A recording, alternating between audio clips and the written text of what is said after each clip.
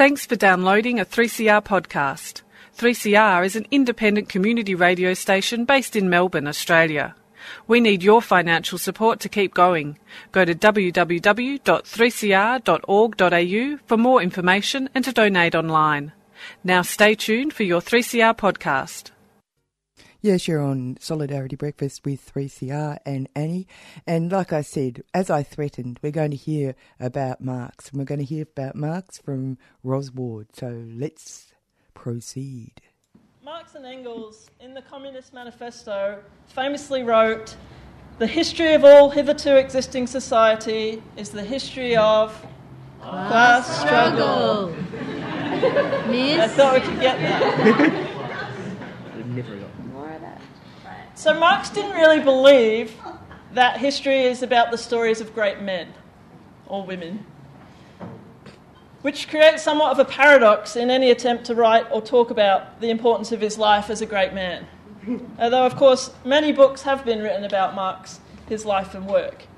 A few of the titles of these books include Marx, Man and Fighter, Marx Without Myth, Karl Marx and Prophetic Politics, Marx's Attempt to Leave Philosophy, The Postmodern Marx, and one I haven't read yet but I am curious about, Was Karl Marx a Satanist? Yes.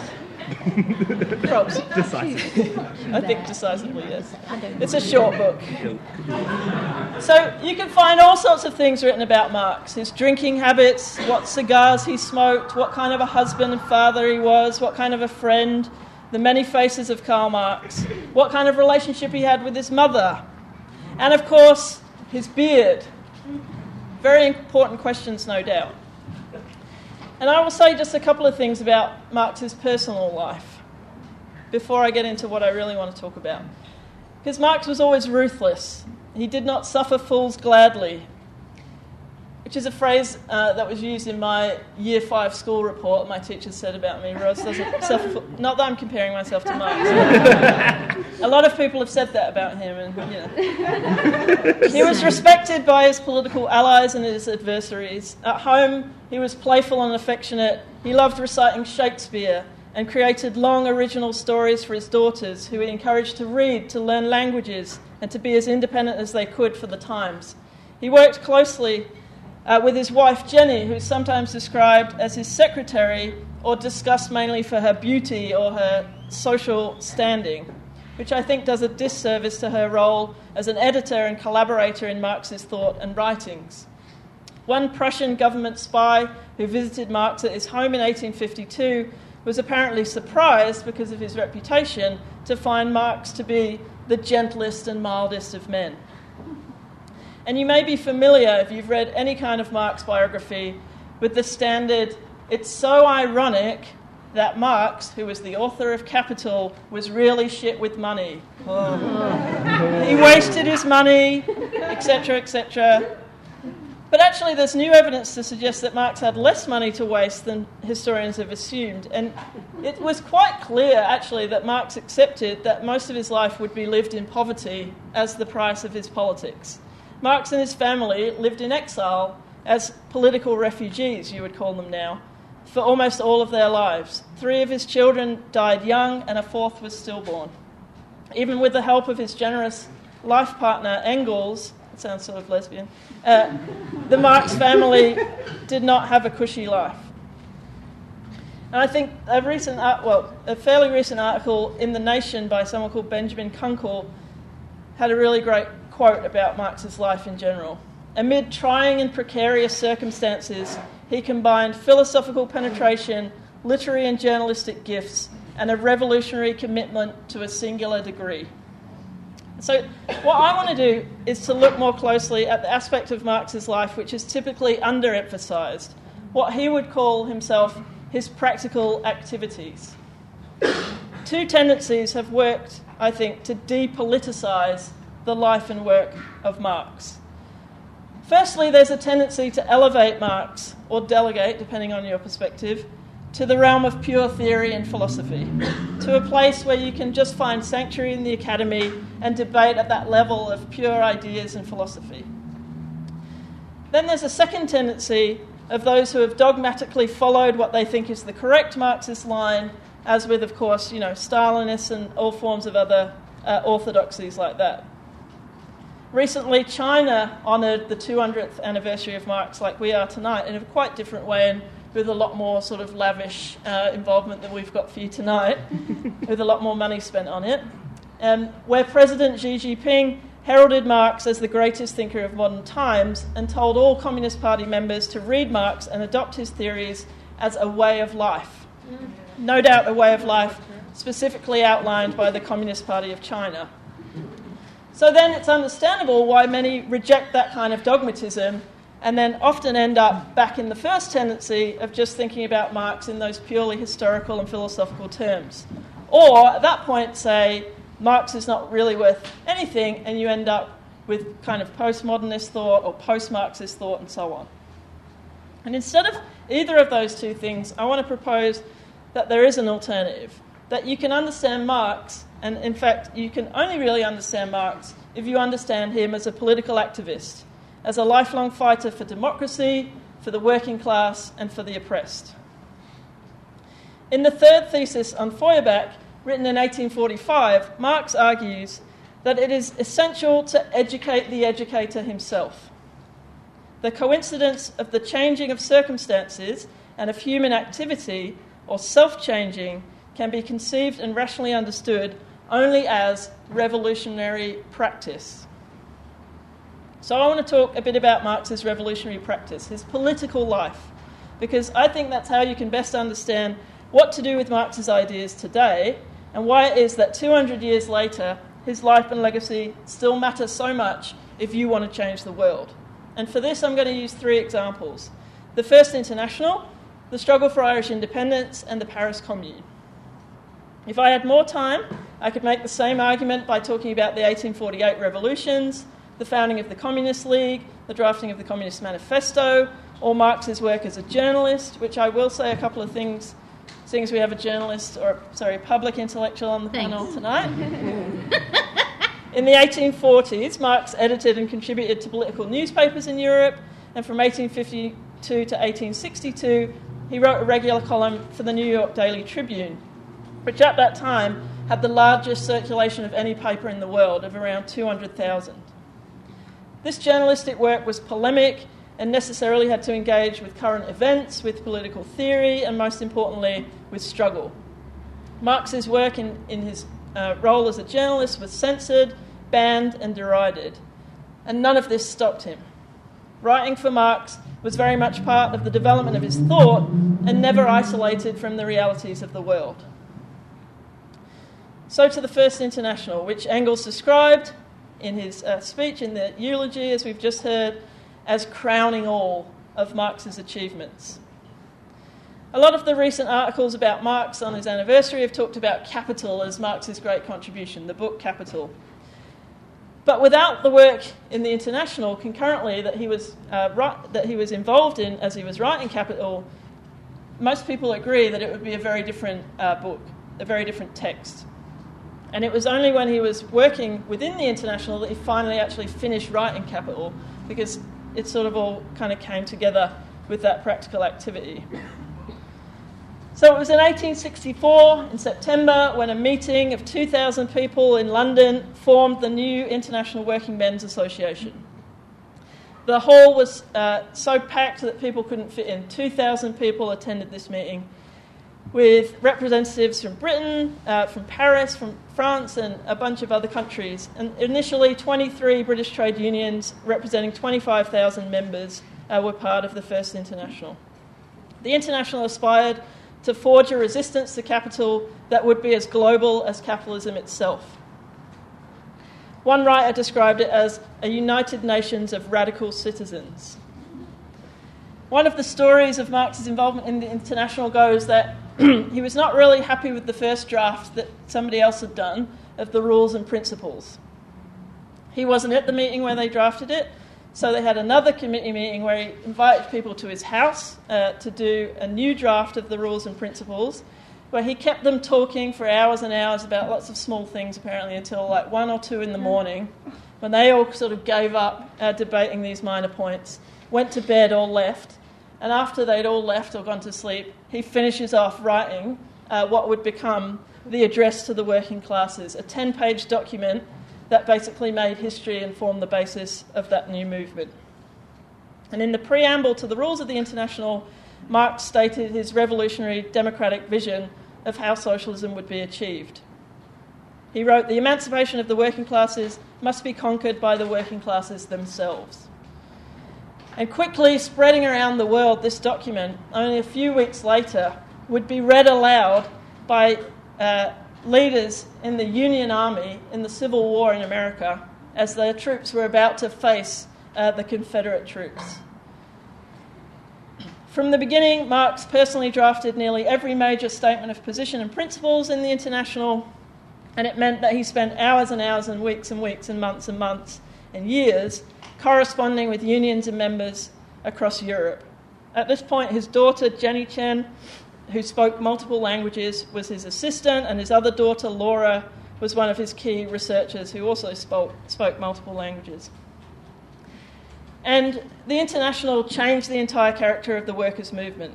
It was the most powerful means that ever existed in Marx's lifetime for the transmission of ideas, of socialist revolution, to the developing working class movements of the world. And its membership ended up in the hundreds of thousands of affiliates across the world, from Germany to Australia to South Africa to New Zealand. All around the world, people, for the first time, developed a real practical solidarity between workers. They stopped the foreign importation of scabs across borders, so the 1866 tailors' strike, the 1867 bronze workers' strike, the 1868 Geneva building trade strike, the Belgian miners' revolt in 1868. All of these strikes were strikes where Marx was practically involved, coordinating strike support, writing leaflets, and even apparently signing membership cards for the International. And it was also in this work through the International that Marx demonstrated his practical support for women in politics. He first suggested that Engels' partner, the Irish nationalist Lizzie Burns, become a member from the beginning of the International, and later he backed Harriet Law to join the General Council when there were some debates about whether a woman could do that, could perform that role. And from that point on, all of Marx's addresses and declarations to the International addressed working men and working women.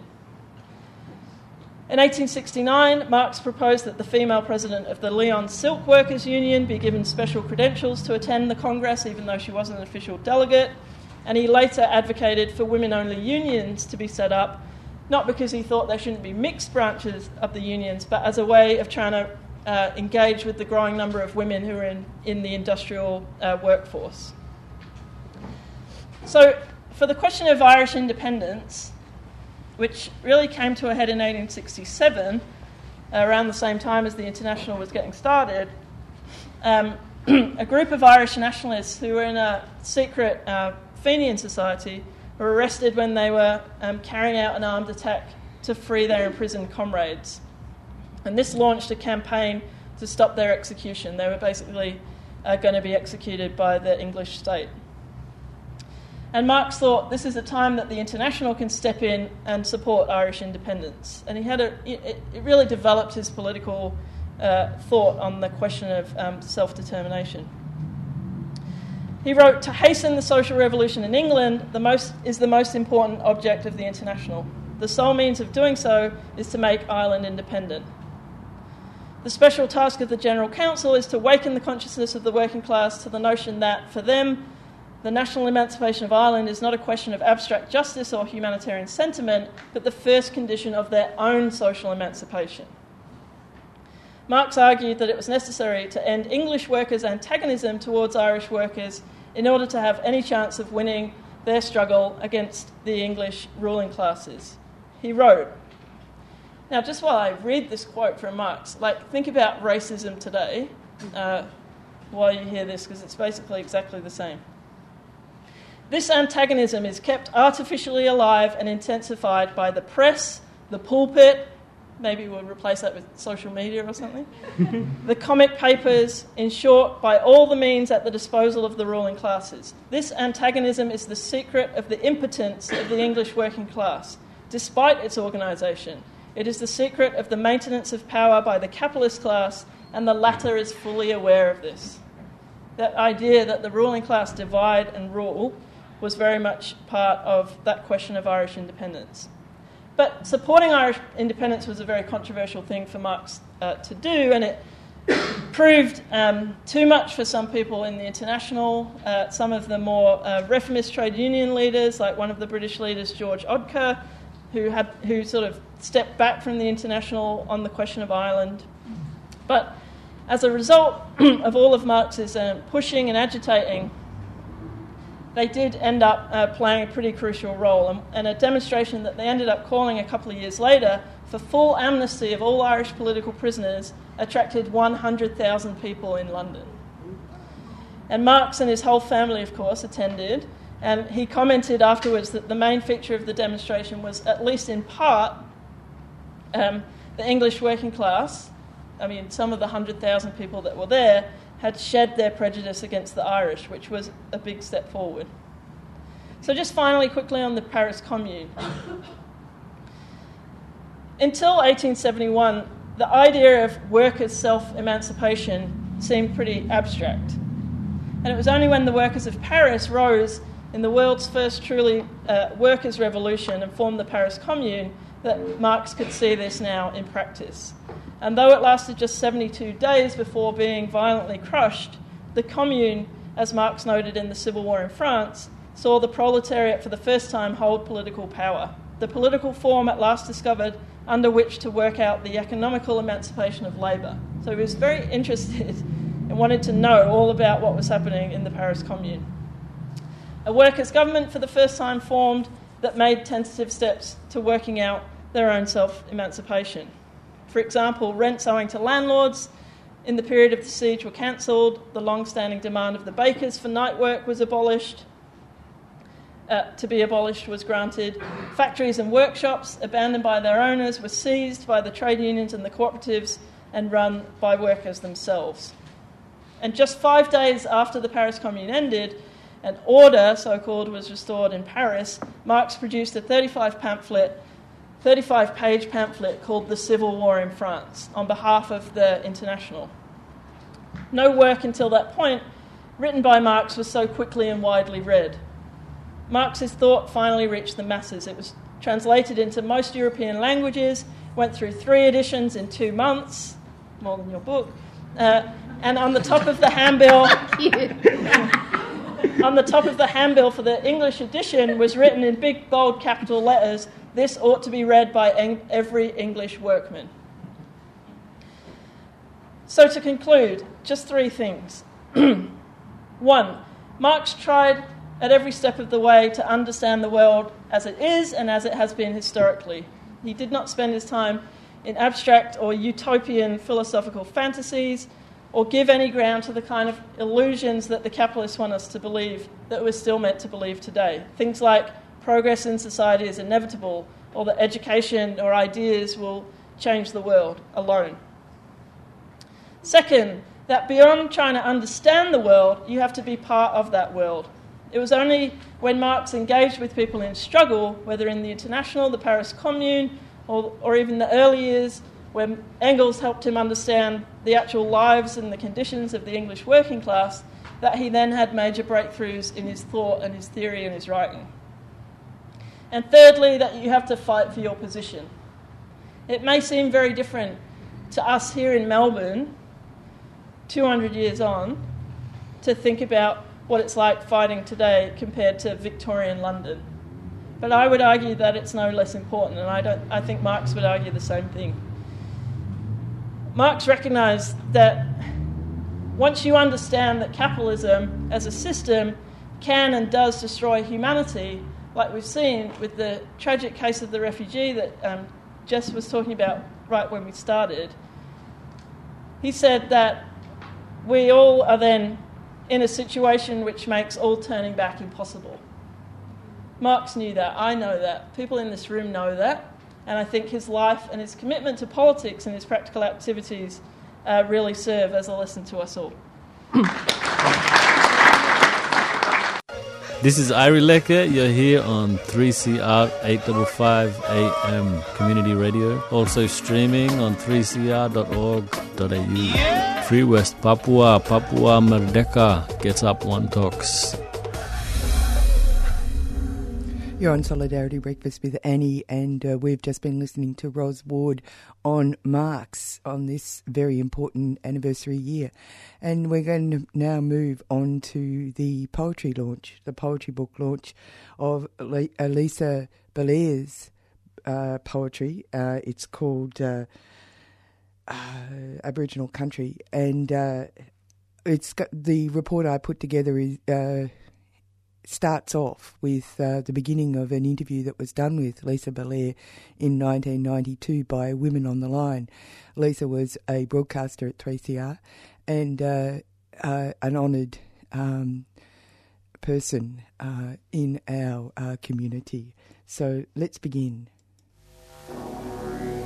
Just because, you know, you were adopted and fostered and you were brought up by white people, and you know what, you might have gone to private school, you might have even had a pony. These are some of the stereotypes. And you might even learn to ski. That's another stereotype. Destiny says blacks don't ski. Okay, I put my hand up, but I was adopted, you know, and I'm supposed to feel ashamed about that. But there's still that pain that you go through. I mean, nothing that, all these material things cannot make up for the loss of not being brought up with your family. And when I met up with my, you know, some more of my relations, like I've got hundreds of relations, but I've got family right around Australia too. That's white family, and that's my Indigenous family, because there's some, you know, white people that look out for me too. I just cried. I just couldn't deal with it. I just looked around, you know, all this family, and I just, for that split second, I know I shouldn't have, but I couldn't help it. I just kept thinking, I missed out on this.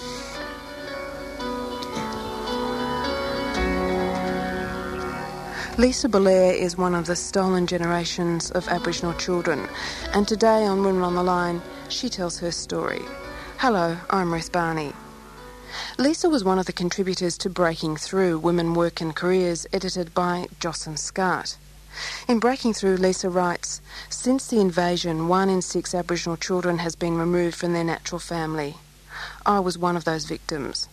Because of the support and love of some close friends who are more like family, I can now call myself a survivor." Adopted as a baby by a white family in 1961, Lisa grew up not knowing that she was Aboriginal. Later, on the pretext of getting a better education, she was sent to boarding school. The real reason, says Lisa, is that she was being sexually abused by her adoptive father. Incredibly, Lisa has overcome these odds to speak out about and work for the rights of Indigenous people in Australia. As a teenager, Lisa says she was inspired by then Senator Susan Ryan and her outspokenness on women, Aboriginals and education. She says, "I told myself if I stuck at school, attended university, I would be able to work for Susan Ryan in Canberra." Today, Lisa works as the Aboriginal Liaison Officer at Melbourne University and broadcasts on 3CR and 3LO in Melbourne.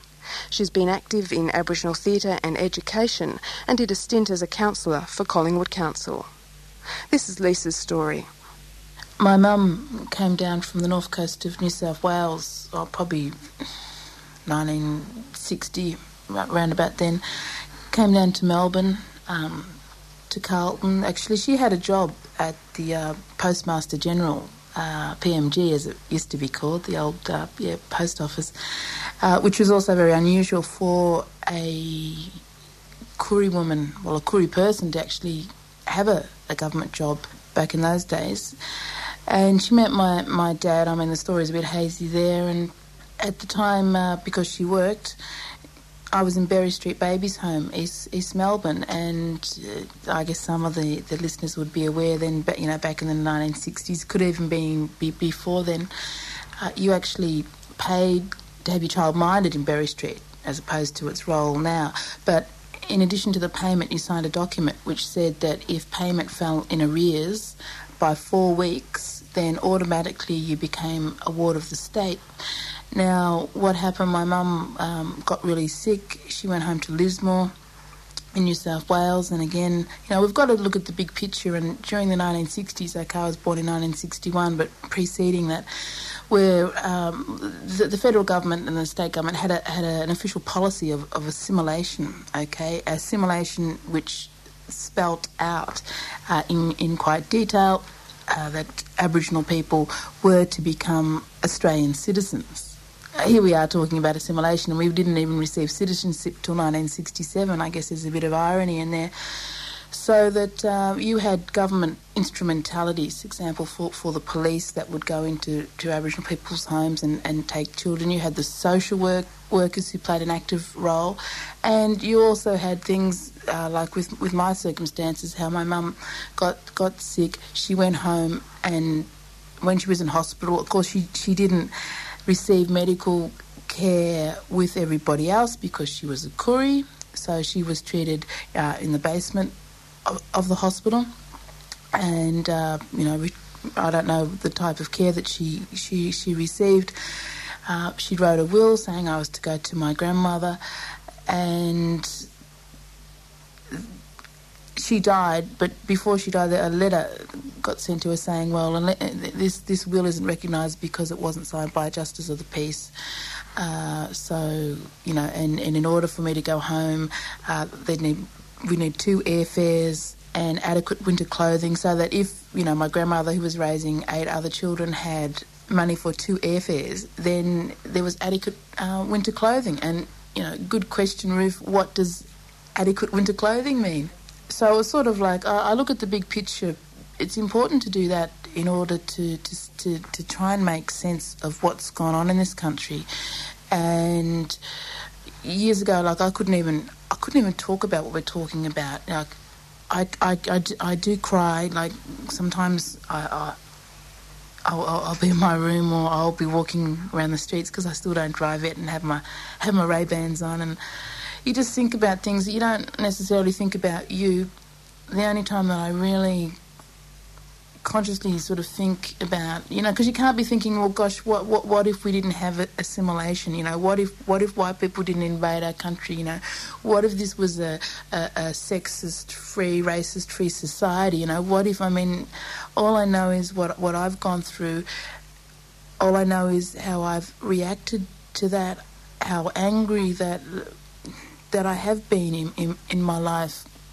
When I was younger, I didn't do things like slash myself. I didn't do things like some Kooris would do, and that's, put acid on their skin to make themselves white, or they'd get stilo wool and scrub their skin. This is all stuff that's happened to Kooris, to Aboriginal people, to Torres Strait Islanders that have been, taken away, fostered, adopted, put in orphanages. It was all supposed to make us good citizens of this country, one nation, and not everyone can speak out on these issues, and it's very painful for me, but it's something that I have an obligation to Australian society, to at least say to people out there, look, please listen, please try and understand. It's no good saying I wasn't here in 1788, but look around what's gone on in more recent history. Look what's gone on, in the 1930s,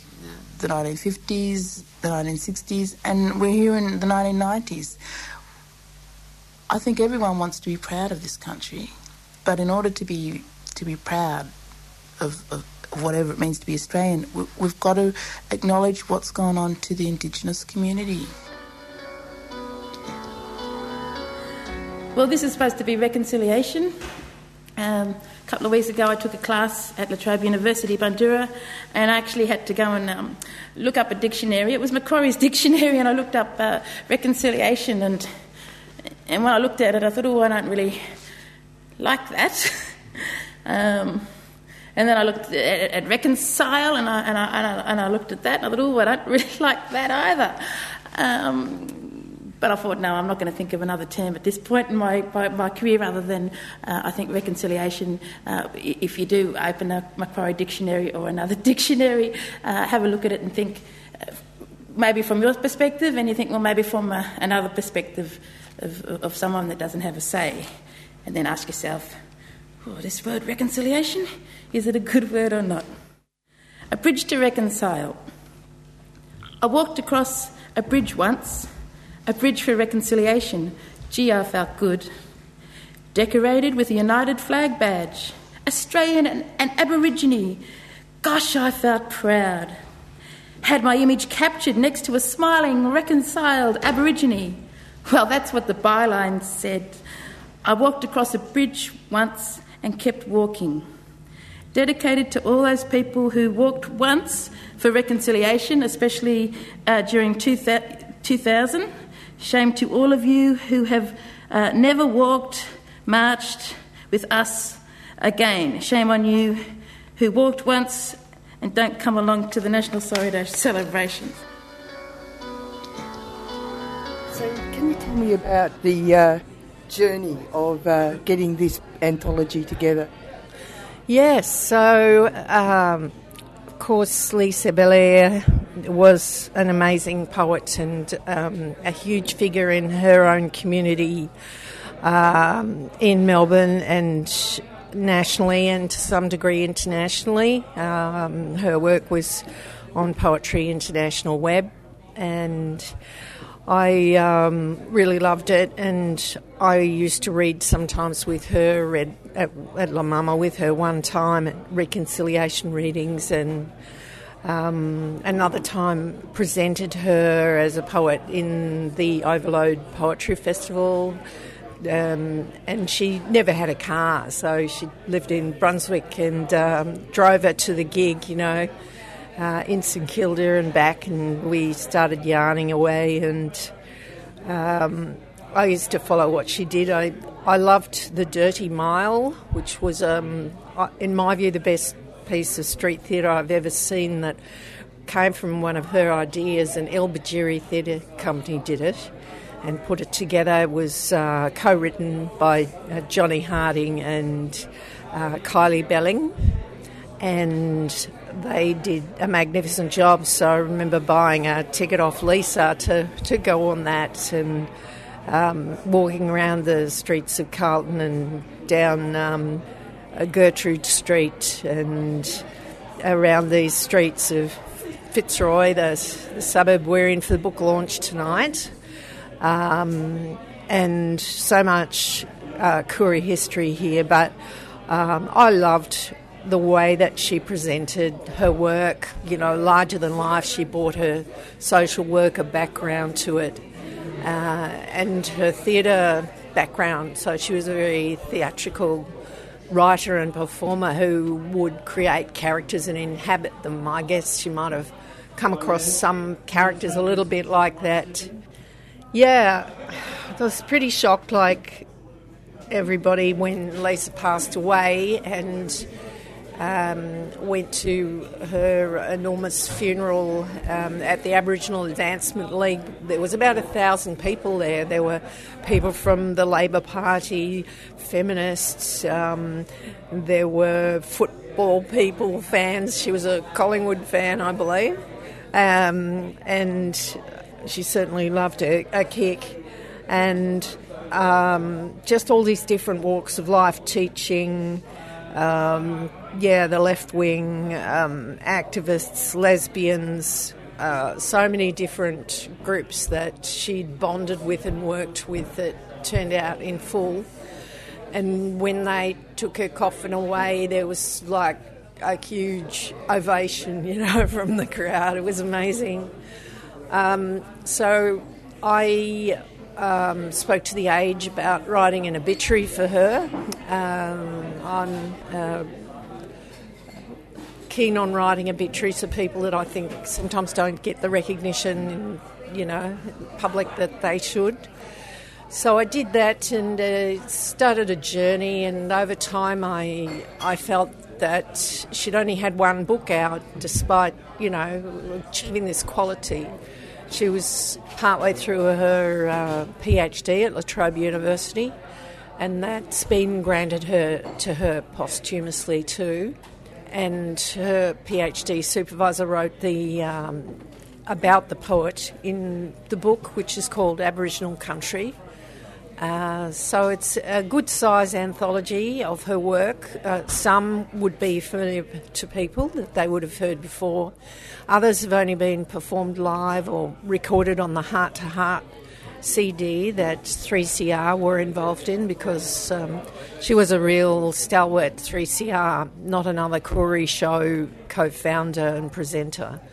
over a long period of time, and she was still doing that when she suddenly passed in her sleep at 45 years of age, which, they never found a cause for her death. They found that her heart was enlarged, but wasn't seen to be the cause of death, so it was mysterious.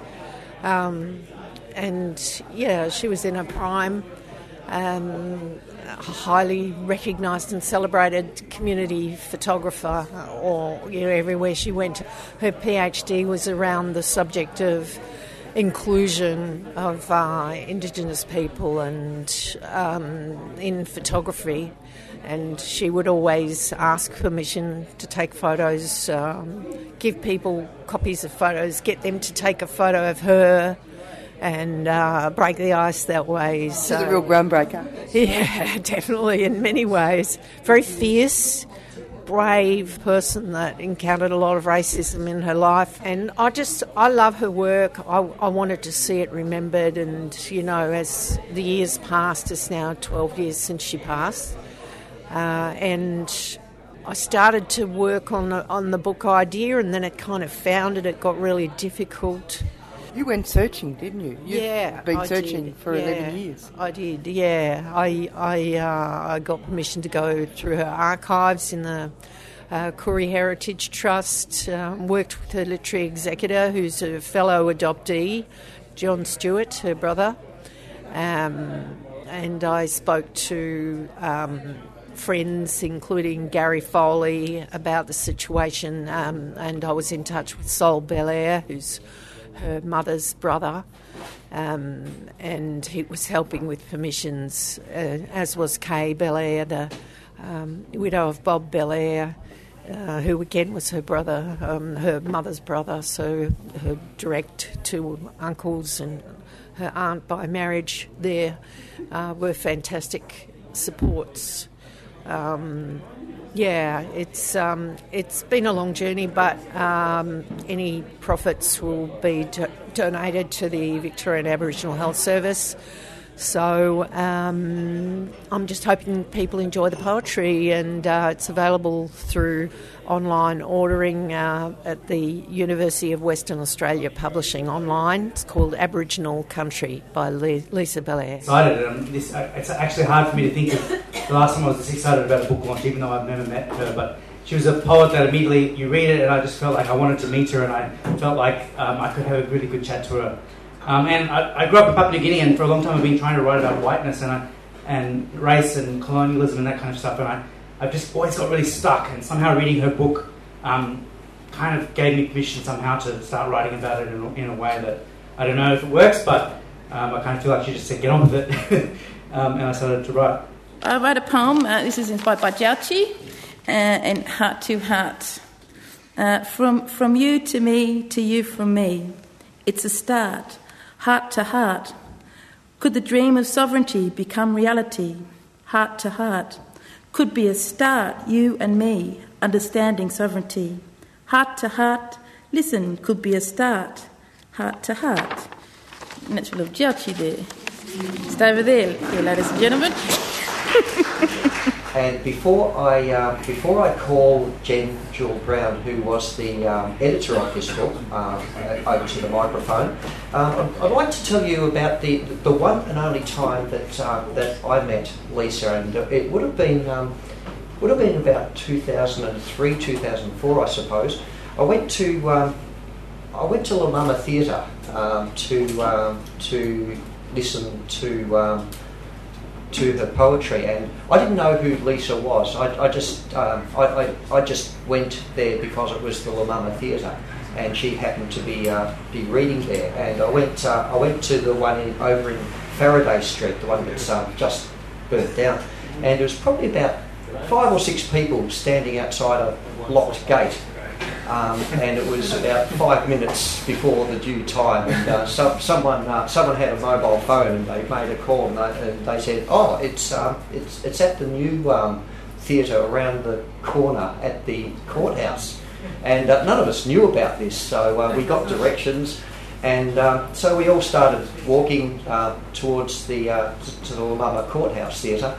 And I got in speaking with an Aboriginal woman who was who introduced herself as Lisa. And it would have only been we would have been about 3/4 of the way there before she actually said that she was the feature. Oh, okay, yeah, and it was quite incredible. I'd only been speaking with her for about 5, maybe 10 minutes at the most, and felt like we'd been friends forever. She was that kind of person, and when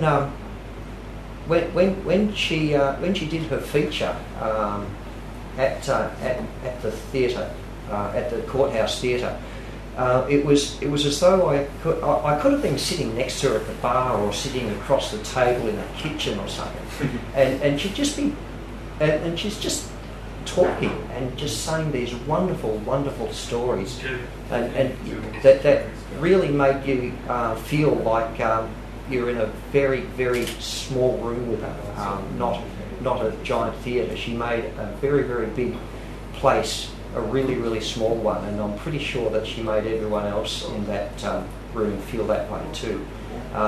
Beautiful human being. My sister's apron, and this was inspired by a photograph, I would think taken in the early 1900s down at Lake Tyers. I think this image has been identified at the Lake Tyers Aboriginal Mission, and a photograph of 4 Aboriginal women wearing aprons. Well, 3 of them had aprons on. My sister's apron. We ran about in pairs. Hey, the 4 of us. From that white fella missionary, always mixing me and my cousins up, and sometimes we teased him real good. Tuesday we wash our aprons because on Wednesday the government photographer is coming. I can't be bothered with all the fuss, not like my aunties, all excited. All us girls have to dress proper. We are representing our race. Too much politic for me. Stand in line, no touching. Sounds like the missionary's wife bossing us around. That's my cousin, my younger sister. She's the one without the apron on. The apron. Too late, we are scolded.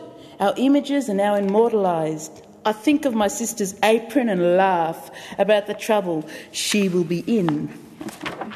Yeah.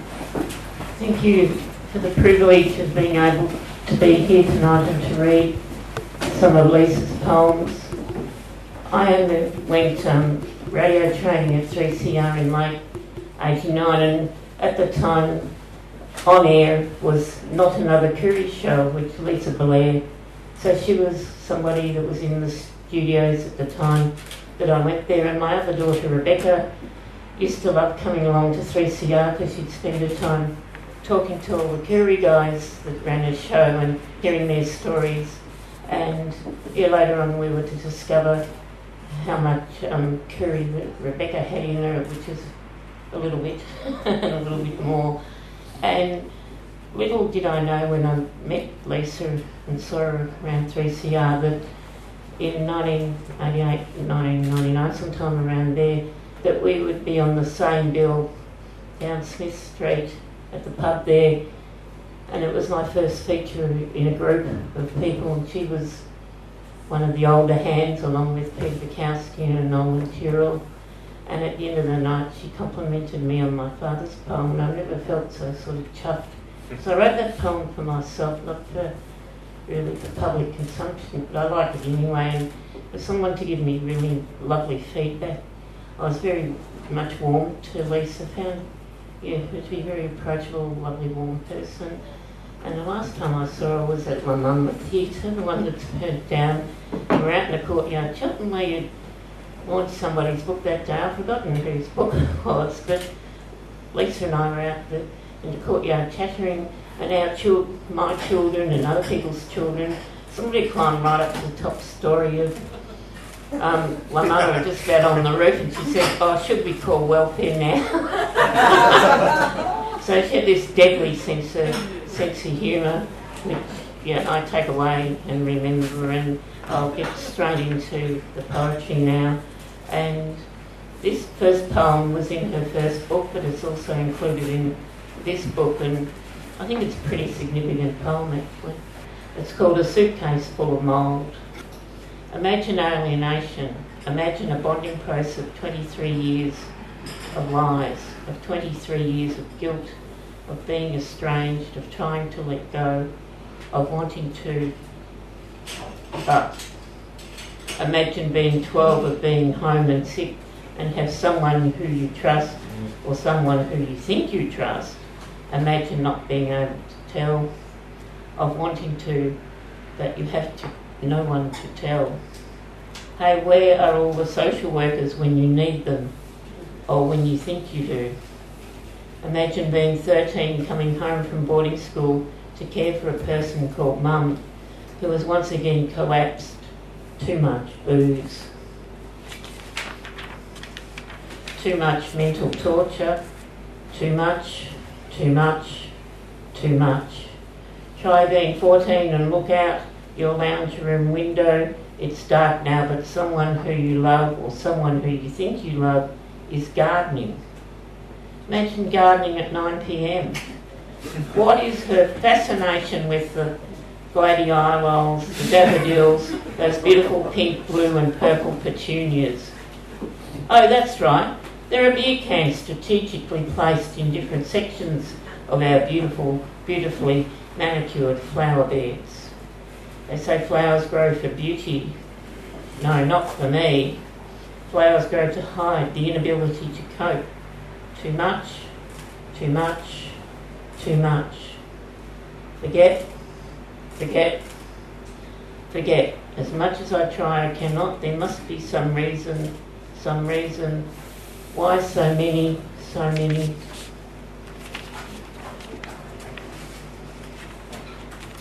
Curies, Noongars, Murrays, Nungars go through the nightmare. Why? I don't know why. All I know is here I am at 23, 24, at 26, 36, and 46 if I live that long. I'm wondering, searching, questioning. I don't know why. Should it matter? I'm one of the lucky ones. A suitcase full of mould contains those few precious memories of my years without my people. The photos, the children books, a painting of a lighthouse I drew at 12. Short, sharp memories, a collection of my life which, if I could have a child, if I wanted to, I would give to them. Hey, tell us about your life growing up. A suitcase full of mould is my childhood. A suitcase full of mould. A suitcase full of mould. This poem, Never Again. Torn from country, language and love. Anger accumulated 216 years plus of colonisation. Identity fragmented, identity forlorn. A shallow, shattered, saddened shadow. Who to blame, who to forgive. Reaching towards a new tomorrow. Crying, lying, slowly dying. To grieve, to leave. Create an imagined happy past, but the lies and the cries beg for justice. The night grows dark as we wait and wait. The fire sacred dance to begin. Will our people be free? Will we start to dream in colour with laughing spirits? Never again to be torn from our Mother Earth. Never again to be wronged and robbed. Never again, never again. You're listening to 3CR 855 AM, the voice of the community. G'day, Kevin. How are you? Morning, Annie. How are you? I recorded this yesterday, but obviously that was rehearsal because it's disappeared into the ether somewhere. Yeah, that's radio. That's right. Okay, here we go with the week that was. A week Solidarity Brekkie team listener when we contemplated the real meaning of the word joint. As the media, including this segment, celebrates True Blue Aussie's mission for world peace via our Pine Gap joint facility with the US of the UN of the US of the world in bombing the proverbial out of evil Iran because US of big Supremo Donald Trump or the poor knows you can't trust anyone who sticks to a deal. You don't amass fortunes sticking to deals. They will pay with the greatest firepower the world has ever known. Ever, ever. Fantastic. So you plan to bomb evil Iran? We'll see. We'll see. The positive is, within a week or 3,000 tweets later, whichever comes first, Iran could be Donald's new very, very close friend, although given the one supporter cheering and waving their joint flags behind the Holocaust goalposts into the ground, is Zion Big Supremo Benjamin not another Yahoo coaching Donald, the US of merchants of death can feel pretty secure their merchandise is in for a workout. But the real meaning of joint facility means we provide the joint, and that's it. That's our joint role. Fortunately, we can look forward to balanced, objective coverage of all that now that the Spencer Street, no longer Spencer Street Failfax, is also no longer Failfax. And we can expect Channel None of It's True in-depth reporting and analysis to bring the real big news to its newly acquired mastheads, an octogenarian hitting the wrong pedal and smashing through a pizza joint window, onlookers expressing their shock. I heard this crash. I thought it was a bomb. I couldn't believe it. Or a break-in and bashing in some quiet suburban street. It's terrible. You don't expect this sort of thing in this sort of street. A young driver ramming a stolen car into a police car. Speculation the youth must have been a member of an African gang. Should Carlton games finish at half-time under the mercy rule? All the big news. So there's every chance we wouldn't even need to know there was a war taking place. Although there'd be a temptation to boast of True Blue Aussie's invaluable assistance to our great, very, very, very close friend through our joint facility. And if we thought the small L liberal facade of the Spencer Street Failfax was more insidiously dangerous than Lord Rupert of Wapping's blatant bias, watch this space. Despite claims the practice has stopped, notice Melbourne City Council is seizing the few paltry belongings of the city's homeless and destroying them. A foolproof policy to eliminate homelessness, as a few nights in the rock-hard gutter among the towering blocks and cranes filling the skyline, with nothing to reduce the freezing, should prompt them to get off their bums and seek a bit of useful employment, allowing them to start anew. I raise this because as the Spring Street socialist lot are privatising public housing estates across the city, knowing the private sector is the solution, the answer to massive public housing waiting lists is get rid of public housing, because then we won't need a public housing waiting list. Notice the government is in the process of providing about 1,400 new beds in the privatised prison sector. And that, as far as I could make out, doesn't even include the new juvenile prison whose inmates, we can assume, as avid readers of the Lord Rupert of Wapping Sin, would be these black African ne'er-do-wells marauding our city. Well, if we've got a privatised prison system, we have to keep supplying the products to provide the private compassionate companies with their hard-earned profits. Sort of reverse retail. Normally, we pay to buy the products, but in this case, we pay them and provide them with the products and with the real estate in which to manage the products. Win-win. Just the other morning, Lord Rupert highlighted the problem yet again, first time since the morning before. P1, exclusive teen gang buster, tough new laws to tackle youth crime crisis. Just one point, and we have to look beyond Lord Rupert's responsible reporting to realise this, but figures show that for the past several years, crime rates have been falling. So why do we need 1,400 plus new private prison beds? It's a mystery. Then again, those homeless bludgers could march into the town hall, demand their destroyed goods back, and kick up such a fuss they'd be guaranteed getting arrested for trespass and happily land in one of the 1,400 beds, and do their bit for the private sector. Again, win-win. Potential lose-lose. The caring business class was reaching for the single malt scotch to settle its nerves. its anger and shock that the ACTU voted to ask the Socialist Party, were it to become the government, to legislate for worker representation on all company boards.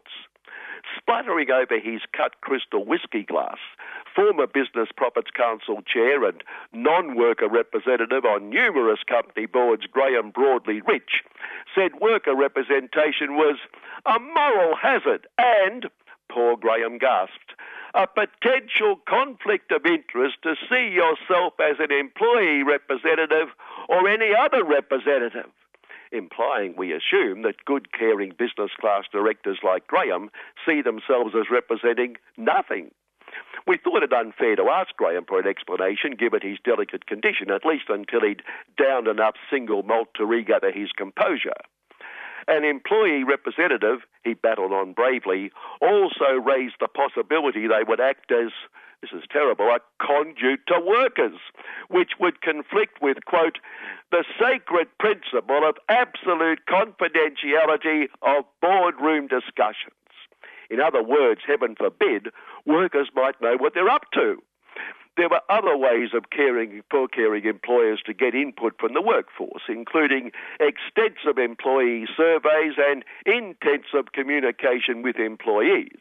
And Graham would know the only lazy, avaricious worker input that matters is the labour input, providing the profits the representing nothing good independent board members chop up between themselves and their shareholders. And look, let's face it, what would workers know about the job they've been doing for years? They need those suits in boardrooms to organise them and tell them how it's done. And workers all appreciate the extensive surveys and intensive communication their caring employers' boardrooms never stop providing. Meaningful communication like, put your backs into it, you lazy bastards. Stevedore, Hatching Plot Sons, epitomised meaningful communications when it used text to communicate to workers that as of that meaningful communication, they were unemployed.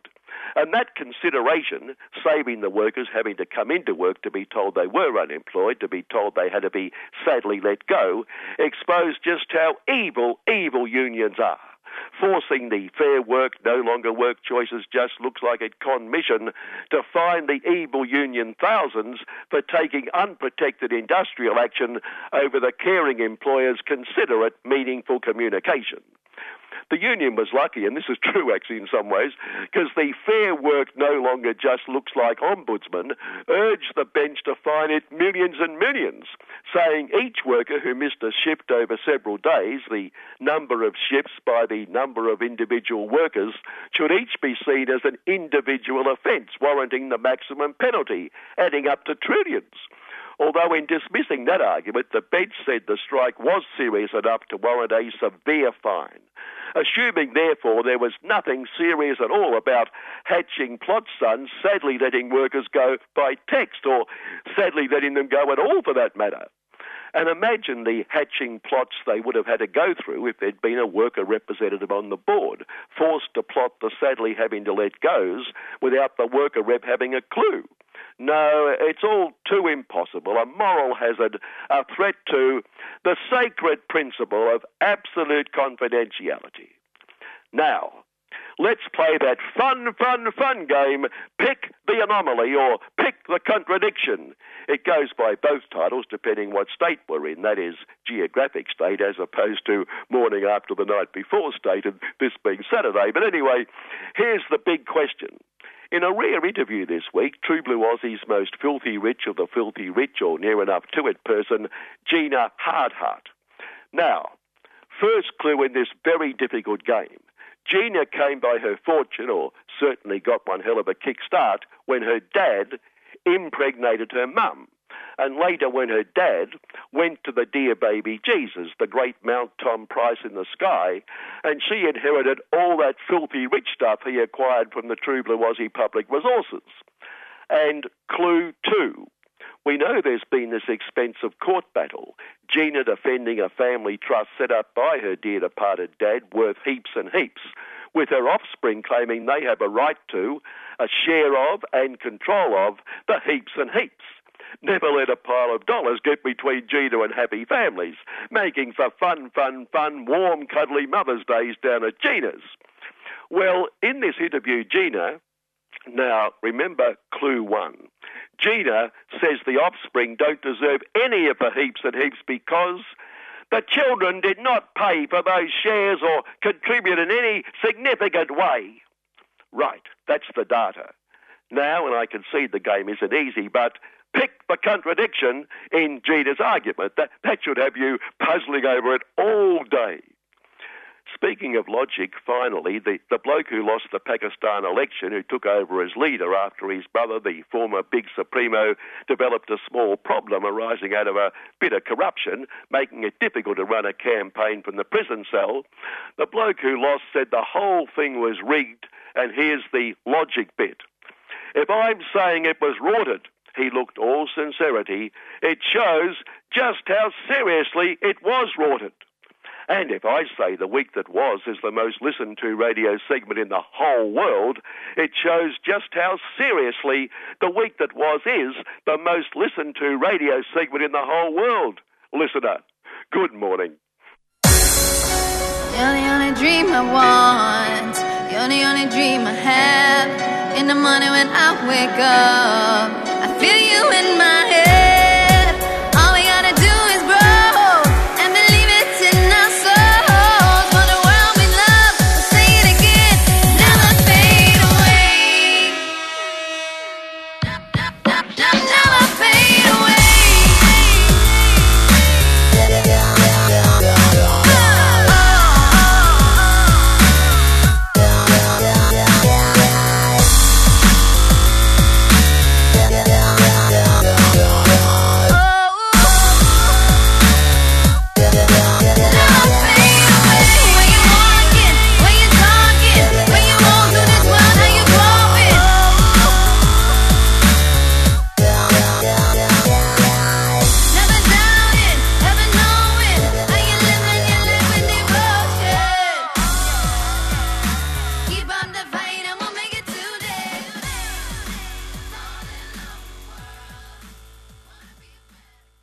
You're on Solidarity Breakfast with Annie, and we've got Chris De Pascali on the phone, and he's going to give us some understanding of what happened at Somerton.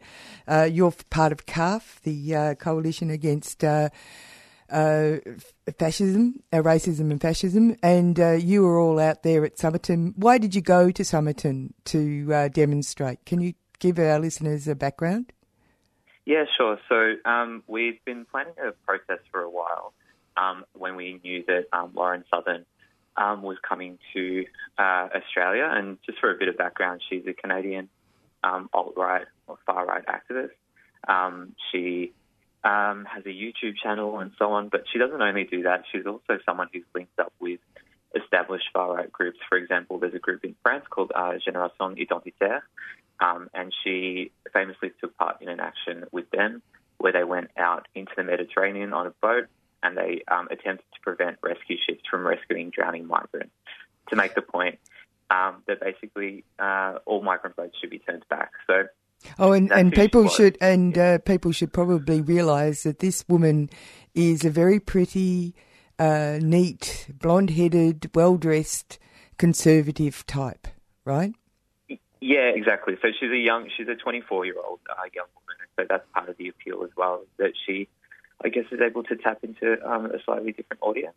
Yes. So when we found out that she was coming, we organised a protest, but we didn't know where it was, and the location was kept secret right up until the day. And when we worked out where it was, we basically, we mobilised to go out to Somerton. And I think it says something as well about, I guess, the success of our campaigns over the past little while, in that the organisers felt like they couldn't secure a CBD location. Or a central location, and so they had to ferry their people out to Somerton. Yeah, it's also interesting though that quite clearly the police were very aware of where the event was going to be. Yeah, absolutely. They were definitely aware of it, and they'd mobilised, an enormous amount.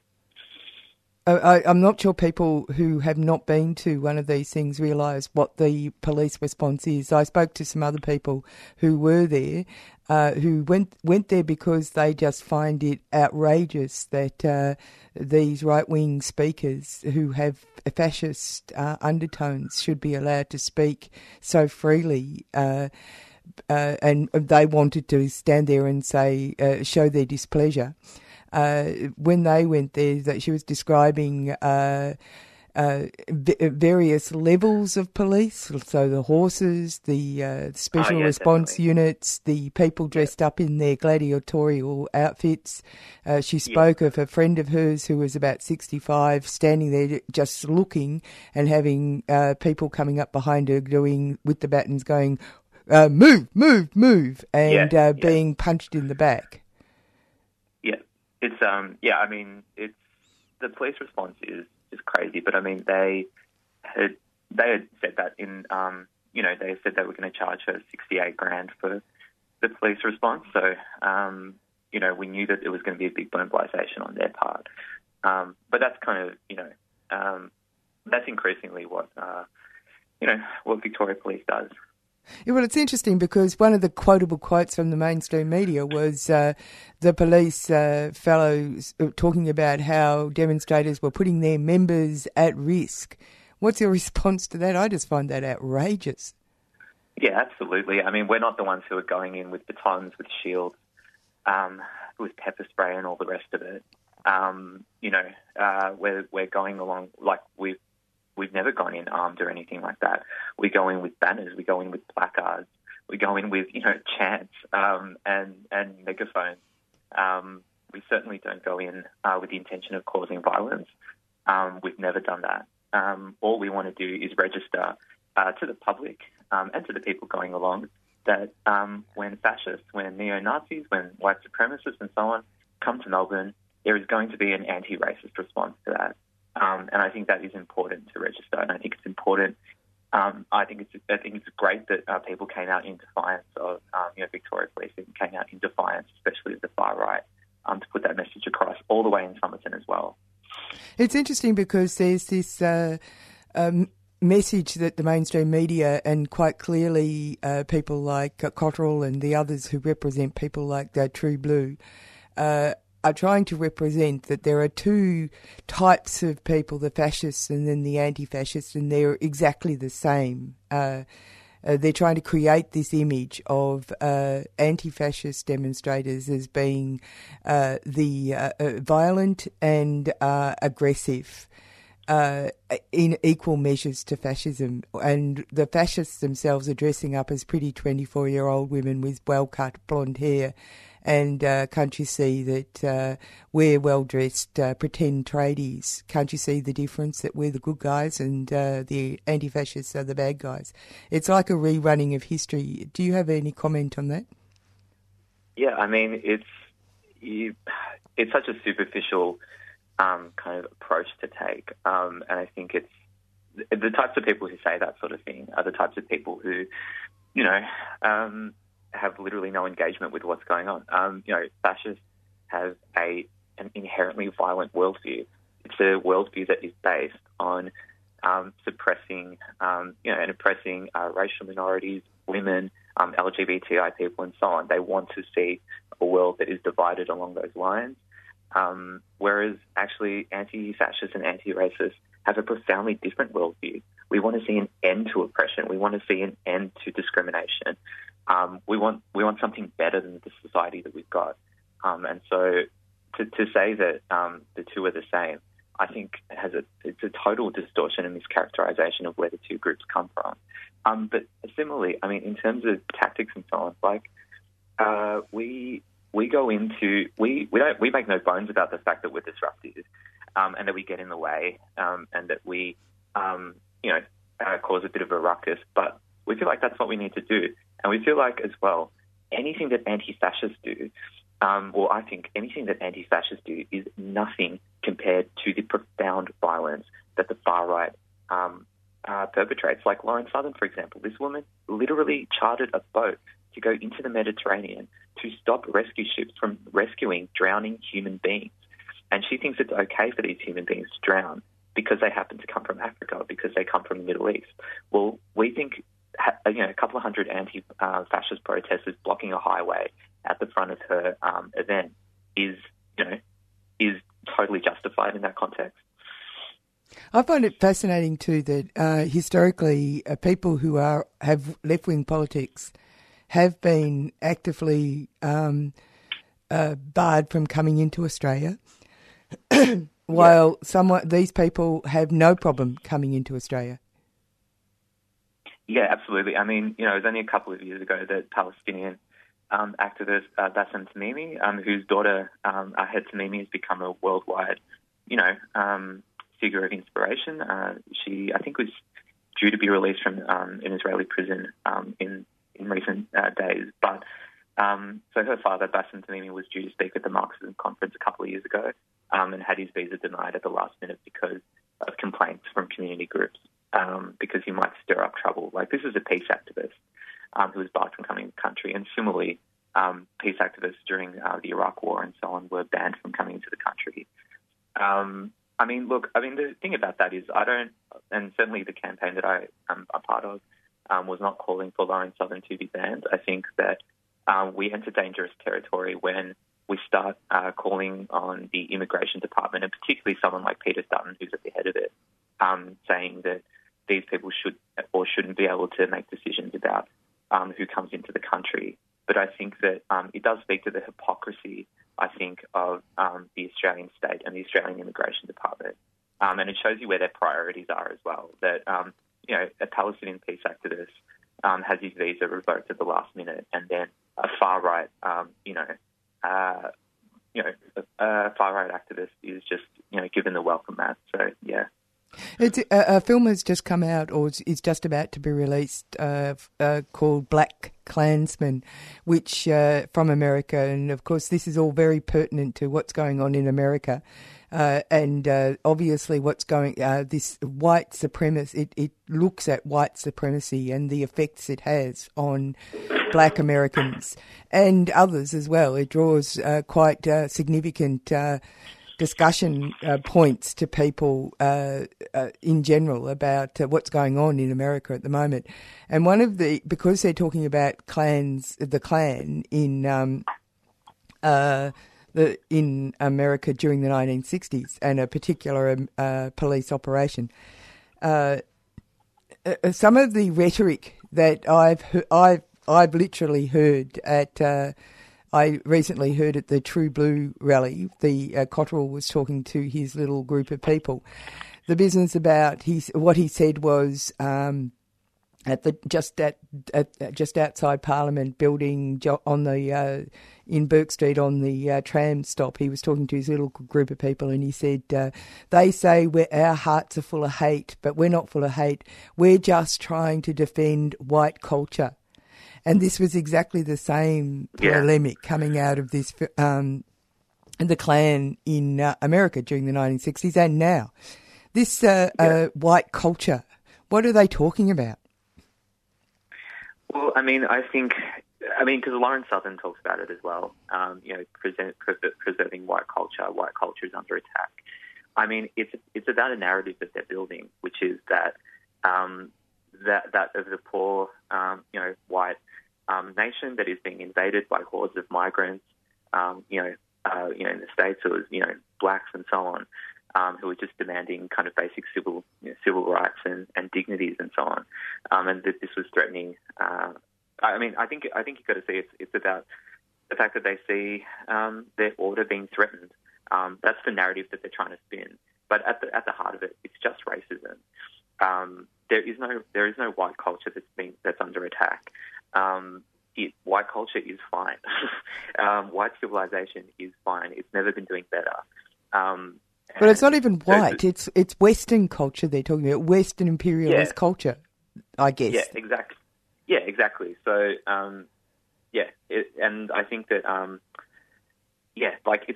it's a pretty common narrative among the far right. So even for example, in France, and Lauren Southern talks about this as well, there's a thing called the Great Replacement, which is this fanciful idea that the white population is being replaced by hordes of migrants through low fertility rates among whites, through mass immigration and so on.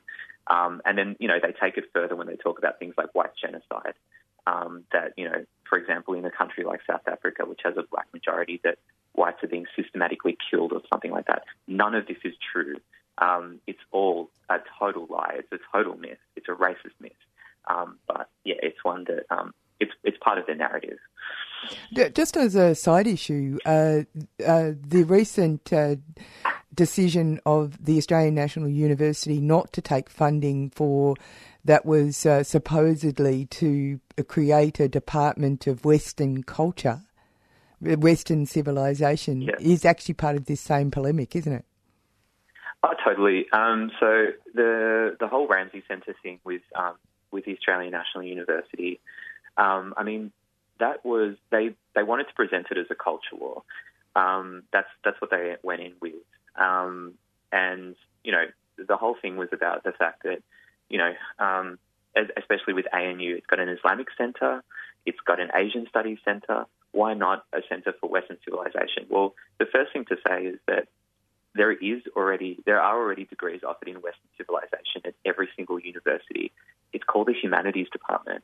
There are degrees in history, literature, European language studies. Like there are entire disciplines across every university dedicated to learning about Western civilization. So it's not as though this is unrepresented or something on university campuses. But the second thing is that they tried to present this thing as a culture war. But it's not about a culture war.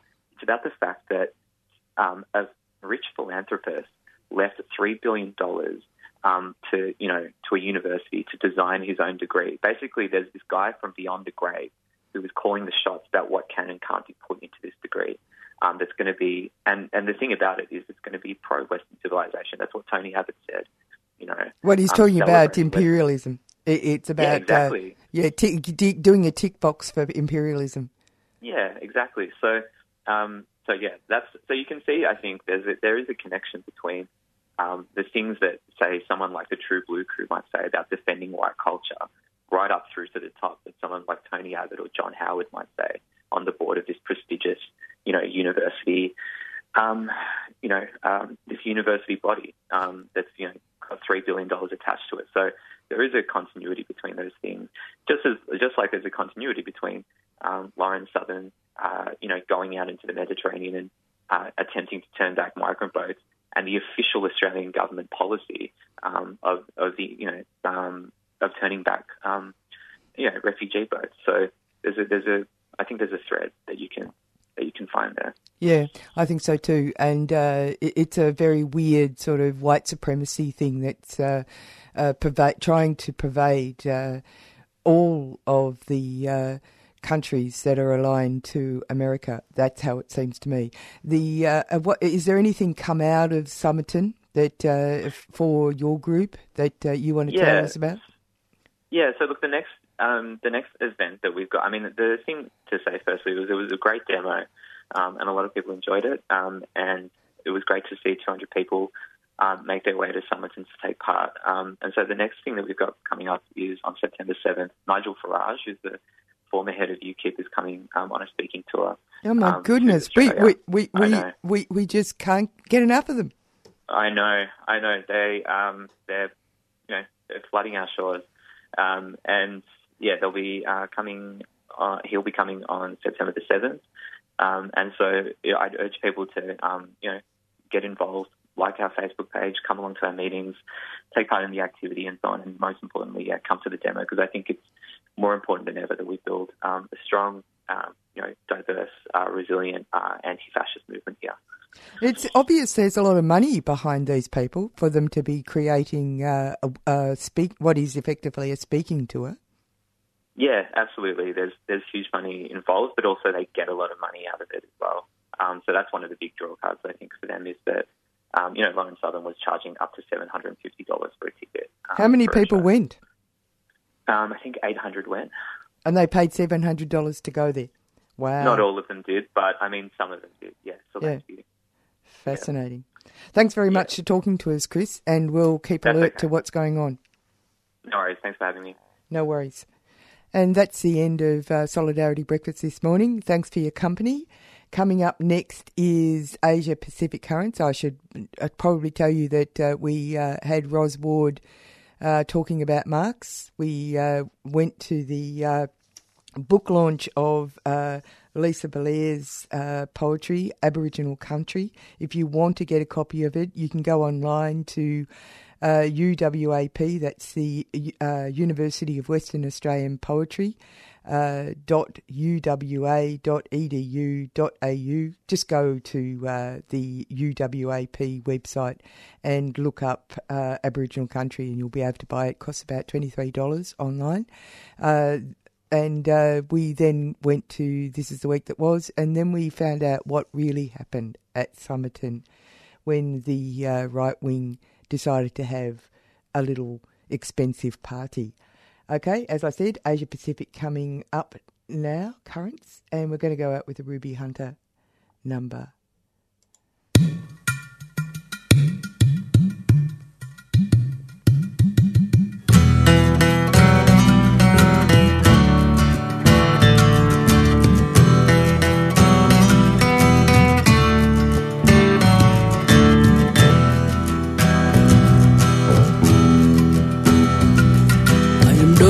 Judy woman, and I'm proud of who I am. Not a Judy woman, native to this traditional land, in our mother's land, our mother's land, our mother's land. You've been listening to a 3CR podcast produced in the studios of independent community radio station 3CR in Melbourne, Australia. For more information, go to allthews.3cr.org.au.